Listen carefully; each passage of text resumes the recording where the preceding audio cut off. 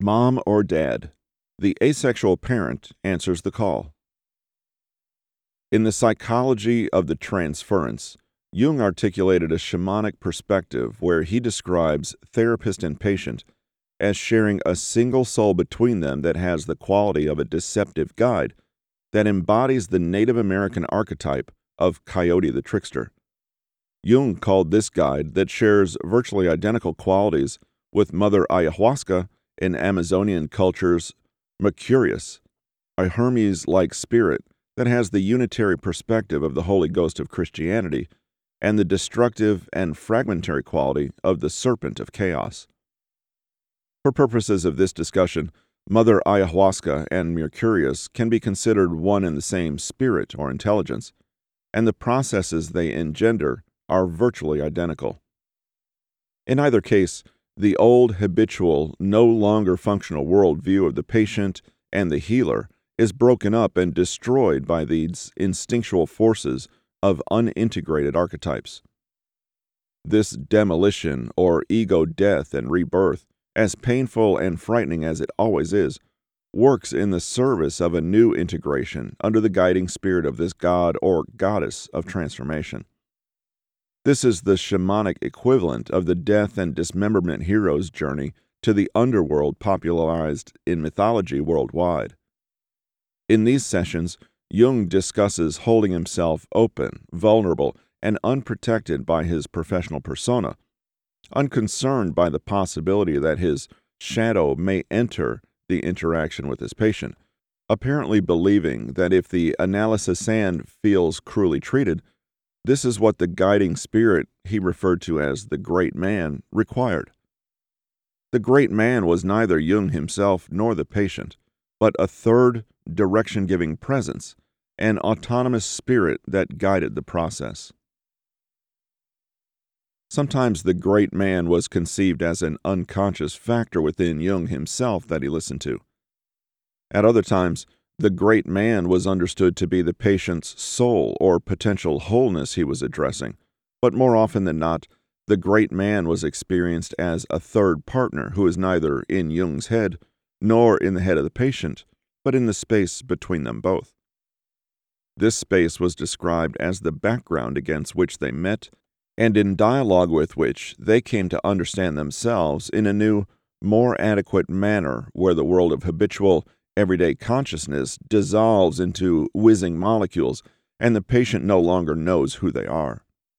Instead, they have a sense that neither they nor Jung was directing the interaction.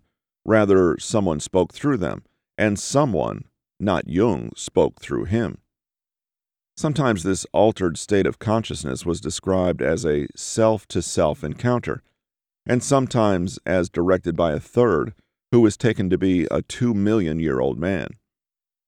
It was an overwhelming experience which could result in elation, inflation, or a cruel belittlement, which could be characterized as tough love. The patient often felt that their mind was being read and felt transparent, a subjective condition sometimes experienced as gratifying and sometimes as a dangerous descent into a perilous underworld. The shamanic elements in Jung's analysis are unmistakable. He sets off on a monologue, not knowing where he's going, but following the guidance of the so-called Great Man, who seems to have all the characteristics of a spirit guide. In Jung's words, this being is not a conviction, not an assumption, it is a presence and a fact. It happens. Furthermore, the Great Man knows both the therapist and the patient better than they know themselves, against the background of a greater, timeless cosmos, which is why he is described as being 2 million years old. Jung, in fact, defined analysis in the last decade of his life as an extended dialogue with the Great Man in which both therapist and patient come to know themselves within the context of the Great Man's wisdom. This larger perspective is what the patient needed to discover the wholeness of their soul. Jung discovered that his own identity was rearranged and enlarged, suggesting an important reason why so many of the shamans described in Eliade's classic Shamanism, Archaic Techniques of Ecstasy, need to shamanize. When they fail to practice their calling regularly, they fall sick because they lose their meaning-giving connection with that greater context, the cosmos through which they journey, and the wisdom of their spirit guides. An analysis guided by the great man, however, draws the patient into a trialogue with three parties actively contributing to the work: healer, patient, and great man. Jung's disciple from California, Jane Wheelwright, described the breakdown of the world where the domain of space and time flew apart into whizzing molecules and melting shapes. The realm of our public consensus, what the modern West takes to be the only world there is, the reality we measure in feet, seconds, and degrees, all blurs and becomes indistinct the moment the great man's voice is heard. In trialogue with the great man, as in ayahuasca sessions, healer and patient are drawn into an altered state of consciousness where the oneness of all things becomes more vivid than their separate identities, and they find themselves in a perilous underworld of unfamiliar landscapes where the needle of their everyday compass spins uselessly. Certainty resides only in the great man, or mother, who guides their interaction according to a cosmic wisdom they dimly intuit but cannot grasp.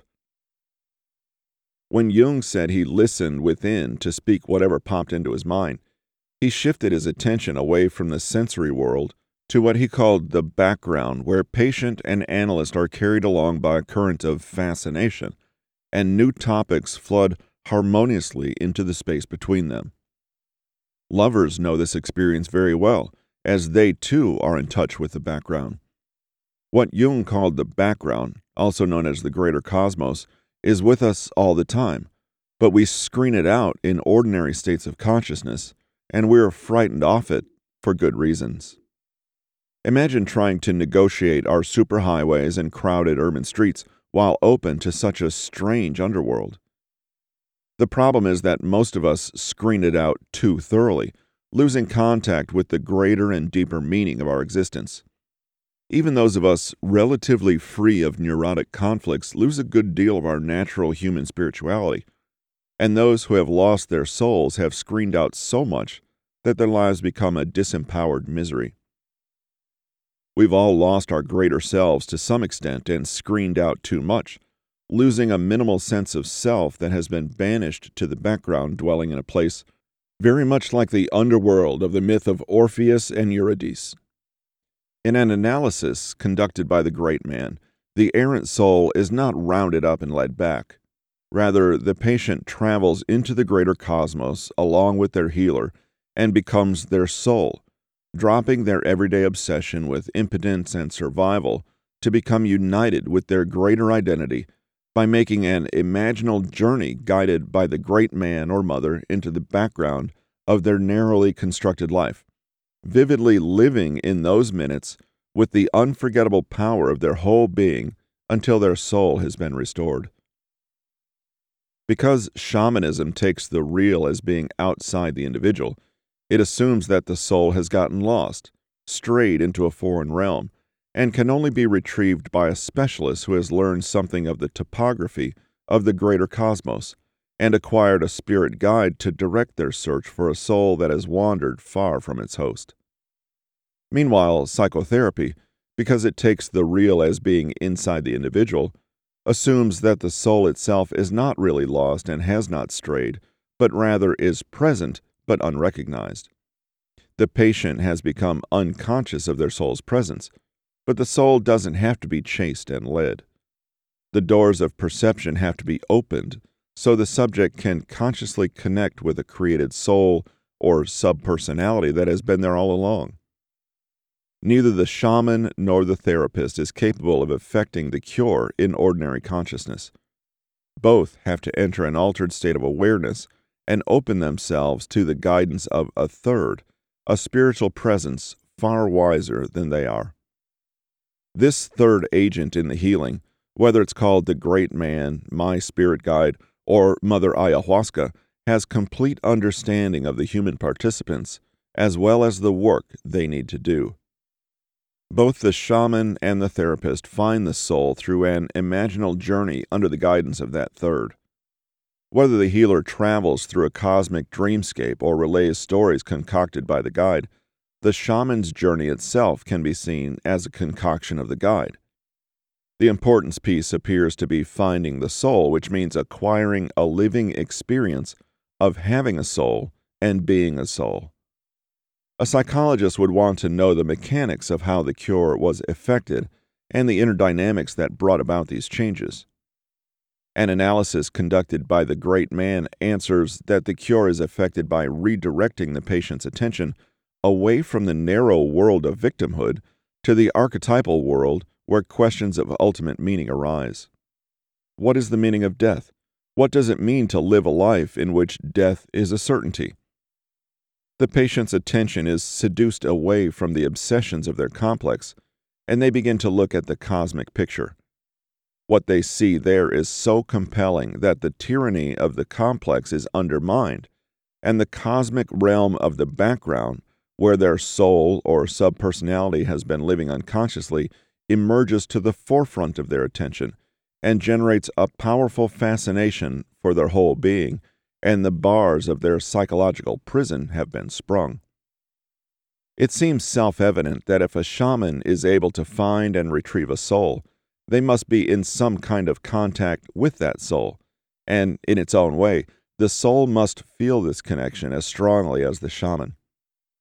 If shamans are in general agreement that they do not effect the cure strictly by their own power, but rather through their spirit guides and power animals, something like a trialogue must be involved. In this regard, shamanism and an analysis conducted by the great man have a great deal in common, and we're left with only one major difference between them, namely, the explicitness of the trialogue structure. In an analysis directed by the great man, the trialogue occupies the foreground of consciousness for both analyst and patient, but in shamanism, the trialogue structure lingers in the background. How do we account for this? The most probable answer resides in the differences in the altered states of consciousness that come in an analytic cure as opposed to a shamanic one, which are respectively reverie and trance.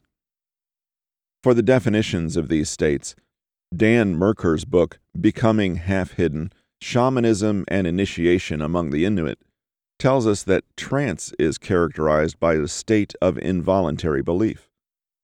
While in the trance state, we're incapable of doubting the truth and reality of the visions we encounter, believing without choosing to believe.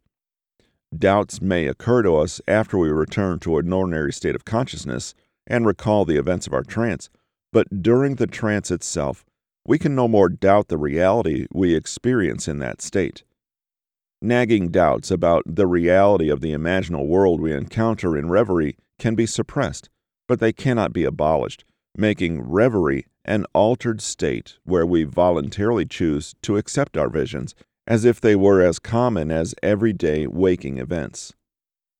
Human consciousness is a fragile and limited thing, and the fact that we all, to a greater or lesser extent, lose our soul in everyday life dramatically illustrates this fragility. Shamans emphasize again and again the role of trust and intent in their work, and when it comes to the work of finding and restoring souls, we have to work within our human limitations and can only be conscious of so much in any given moment. Shamanism and psychotherapy have much to learn from one another, and the place to begin is with the experience of taking direction from spirit or essence, whether it is characterized as a great man or a great mother, as opposed to being subject to the whims of our competing subpersonalities.